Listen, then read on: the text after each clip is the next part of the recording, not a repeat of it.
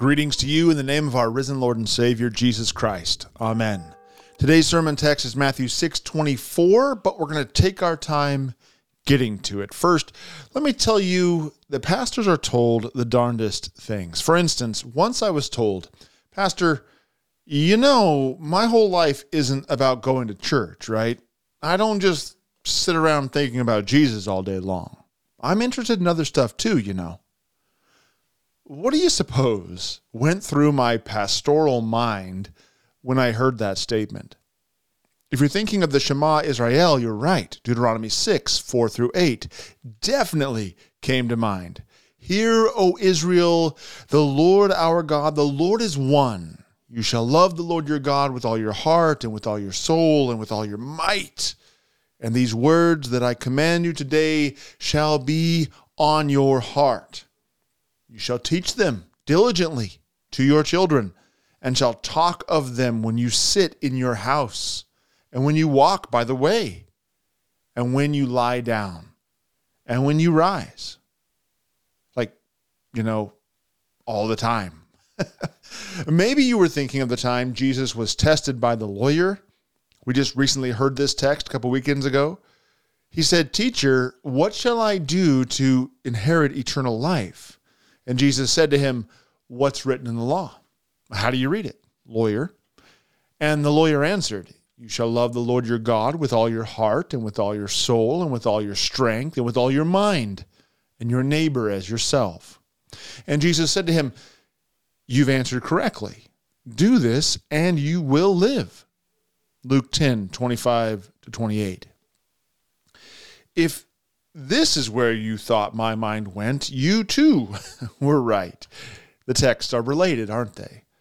My mind actually raced to many different passages of Scripture. All of Scripture really deals with this. It went to the one that is in today's epistle reading as well. It went to Galatians 6:8-10. For the one who sows to his own flesh will from his flesh, the flesh, reap corruption. But the one who sows to the Spirit will from the Spirit reap eternal life. And let us not grow weary of doing good, for in due season we will reap if we do not give up. So then, as we have opportunity, let us do good to everyone, and especially to those who are of the household of faith. This text says the same thing as those other two, doesn't it? It says our whole life ought to be about sowing unto the Spirit, not the flesh. It says the opposite of that darndest thing I was told. It turns out, if you think about it, God wants us thinking about Him all the time. It turns out that He wants us in church every week, as that is where the Spirit gathers us in the presence of our Lord, in the trust of His promise that this church is where He has promised to be with us. It's where He said He will be with us to the end of the age, and where we're able to actually do good to everyone as we gather together. Yes, when we gather together as church, we're doing good to everyone, especially to the household of faith. Our whole lives should be about going to church and thinking about Jesus all day long. And that shouldn't be a radical statement to hear anyone say, let alone a pastor. Our whole lives, everything we do should be about reflecting on Scripture. That thing which we live off of. Man does not live off of bread alone, but on the very word of God that comes out of His mouth. We should be reflecting on that and what our God has done for us and what He would have us do for others as His people who have been saved by what He's done for us. We have been saved by Christ crucified for the forgiveness of our sins, knowing that Jesus has fulfilled the law for us and wanting others to know that too. We should be meditating, not on our unfaithfulness, which is what we are, but meditating on His steadfast faithfulness to us. We're not faithful to Him. He's faithful to us. And we should be exploring the depths and the riches of the way and the truth and the life that is ours, that has been given to us through Christ and Him crucified. That's the reality. You see, when people make an argument for why they're not in church or why other interests are crowding Jesus out from their heart, although, to be honest, I don't think many Christians, when confronted with this, would use that language to articulate what's going on in their heart, but that is the reality. When they make this argument, they think it actually sounds reasonable, which is why it can be told to even a pastor. Life is full of a variety of things, right? Certainly even a pastor ought to understand that there's more to life than Jesus and His bride, the church. There's more to it than just that. We can't all be like pastors. After all, Jesus and the church, well, they're the pastor's job. That's why he sits around thinking about them all the time. That's why he's focused on Jesus and on the Bible all the time. Other people have different jobs. They have different interests. They have different hobbies, etc. Some people are nerds for the Nazarene, while others geek out about other stuff, right? That's just how it is. Wrong. Jesus isn't just one of many interests, one of many things that you could focus your attention on. Jesus is God. He's God, friend. He's God. The minute we compare studying His Word, the Bible, to some leisure activity, playing golf or whatever, going to brunch, the minute we compare that reality, as soon as we start thinking about being served by Jesus in the divine service through His Spirit, as soon as we start thinking that it can be bumped by something else, the gathering in the presence of Jesus isn't a priority when this or that special occasion occurs, when it's hunting season or we have family in town or something like this. The minute we do that, we've lowered Jesus from the divine throne that He sits on, from His place at the Father's right hand, and we've turned Him into one of a variety of options. Jesus, He's my priority, yes, as long as something cooler isn't happening. Pastors are indeed told the darndest things. All of this reminds me of another thing I was told one time, of what one of my aunts said to me. As you may know, I don't come from the most devout Christian family in the world. And one time my aunt felt the need to defend a family member who wasn't going to church. Actually, I don't know why. In the whole scenario of things, she didn't need to make an argument for this person. The only thing I can think of is that my mere presence as a pastor, my existence in the family as a pastor, puts people on the defensive. And so she felt compelled to defend someone for not being in church. And she said, Ty, not everybody in the family takes their faith as seriously as you. And then she said, after all, we're not all pastors. As if the only reason that I take the faith seriously is because I'm a pastor. And so I replied, I don't take the faith seriously because I'm a pastor. Actually, it's the other way around. I'm a pastor because I take Christianity seriously. Now, what does I mean by that? Certainly not that everybody who takes the Christian faith seriously will become a pastor. No, certainly not. That's absurd, obviously. One example of this is that women can take the faith very seriously, and yet God's word doesn't permit them to be pastors, despite what Ferndale Community Church would have people believe. A sincere faith doesn't always lead to the pastoral office. That's not the point. What I meant, and what she understood that I meant, is that pastors are serious about the Christian faith well before the stole is placed on our necks. Me being a pastor, it happens to be the consequence of me taking the faith seriously, yes. Just as you taking the faith seriously has real life implications for how you live your life, how your life looks.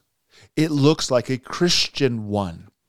And that is one where Jesus is your God, not your interest, not your hobby, not your pet passion, your God. So what's the point of all of this? I don't normally tell you anecdotal stories about myself, so why am I doing that today? Well, as I said at the beginning of the sermon, Matthew 6:24 is our text. That's what we're looking at. We were just going to take our time getting there. Well, we're there now. Here we go. Jesus said, "No one can serve two masters. For either he will hate the one and love the other, or he will be devoted to the one and despise the other. You cannot serve God and money." You cannot serve God and fill in the blank. And so where is your devotion, Christian? That's the question for today. Are you devoted to Jesus? Because if so, you want to orient everything you do in life to serve him, and you serve him by serving your neighbor with his love. Your actions and your interests, you want them to be in service to Jesus. Does this mean you don't have hobbies or interests that are connected to seemingly unrelated aspects of your life? That you won't have work that isn't church related? No.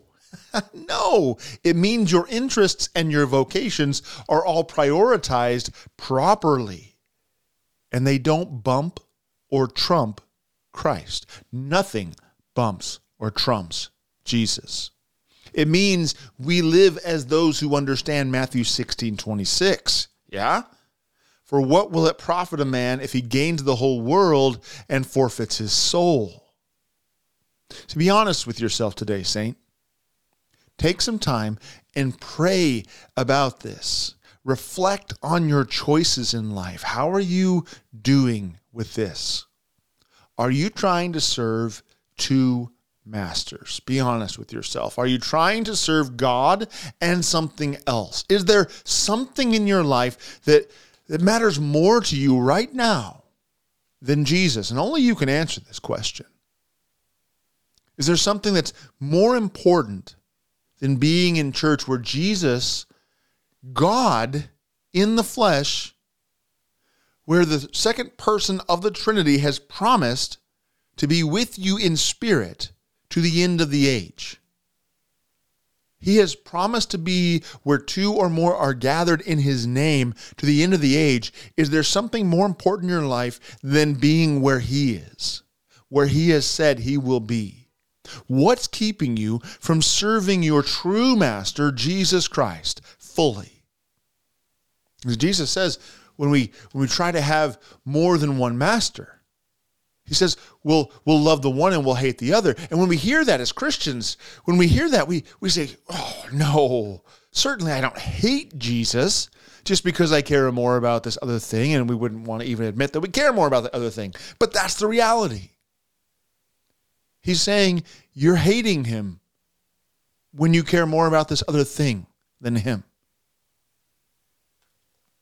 Would you call Jesus a liar? He says that's what we're doing when we put anything else next to him in the priority slot. A disciple is not above his teacher, nor a servant above his master. It's enough for the disciple to be like his teacher and the servant like his master. Matthew 10:24 and 25. How are we disciples, those of us who are disciples, how are we like Jesus, our teacher, our master? We're like him when we follow him, when we take up our cross like him. There ought to be nothing, no interest, no hobby, no work, no relationship, nothing that bumps or trumps Jesus. Jesus says, not even our relationships. Read Matthew 10:34 and following. Not even our family members can even ride alongside Jesus. Whoever does not take his cross and follow him is not worthy of him, he says. Whoever finds his life in someone or something else will lose it. And whoever loses his life for Jesus' sake will find it. Matthew 10:38 and 39. Now, because you're like me, and I know this sermon pressed the law hard onto my heart, allow me to dish out allow me the pleasure of dishing out the sweet sound of the gospel. See, temptations to not take the faith seriously, to pursue this, that, or the other thing, these temptations that want to bump or trump Jesus is precisely why our Lord lived his perfect life in our place and died his grueling death as our substitute, your substitute. Our little faith, it revealed our desire to be about more than just Jesus. And that's why Jesus was resurrected from the dead, showing us just what he's given us. When we realize we've fallen for the trap of serving another master, when that temptation snapped around us and we fell for it, we need only repent. That's the grace of our God. And it's not cheap. It was well earned. It's free. But it was well earned by Christ. So all we do is be honest. Turn back to Jesus and live in the forgiveness that he has won for us. You, dear Christian, were baptized into his life, his death, and his resurrection. They're yours. And this is why it happens. That when we repent of our sinfulness and we turn back to the way, the truth, and the life, turn back to Jesus, when we make him our priority, when we follow after him all the more fervently after our repentance, when we recognize that we're easily interested in nearly anything and everything more than we're interested in Jesus, when we're honest about that, when we realize we have other masters and we confess that we do, and we own up to that sin, then we recognize how meaningful it is that we're justified by Jesus' blood and not by our own holiness. And then we actually begin to be holy. Then we actually live in the sanctification that the Holy Spirit is working in our lives because of the justification of Christ on the cross. When the law presses hard onto our hearts like this, like today, and when it gets real with us and it shows us that we put so many things before Jesus, when this happens, the Holy Spirit, he's bringing us into step with him. Right now, we're not in step with him, but he's bringing us into step with him. This is the sanctification process. He's bringing us back to the cross where we can receive the justification that we've received from Christ. And we begin to live by the Spirit. We begin to be insubordinate to our other masters. And we return to our one true Lord. We return to the one whose Spirit is sanctifying us and drawing us closer and closer to him, setting us apart from the world in such a way that all other interests become captive to Christ and him alone. And they, in many and various ways, become instruments at our disposal to serve our one true Master who loves us and whom we love, Jesus Christ, the crucified, our Lord and Savior, the Son of our Heavenly Father. Dear Christian, you were baptized. If you haven't been baptized, come get a hold of me. Let's baptize the hell out of you. You were baptized. The Spirit is keeping you in step with him. So now repent of your sins, dear people. Dear saint, dear Christian, repent of your sins and come to where you freely receive your Master's body and blood for your body and soul, that your body and soul would be strengthened to serve God in all the things that you do and all the interests that you have in Christian devotion and in humble, repentant love. Amen.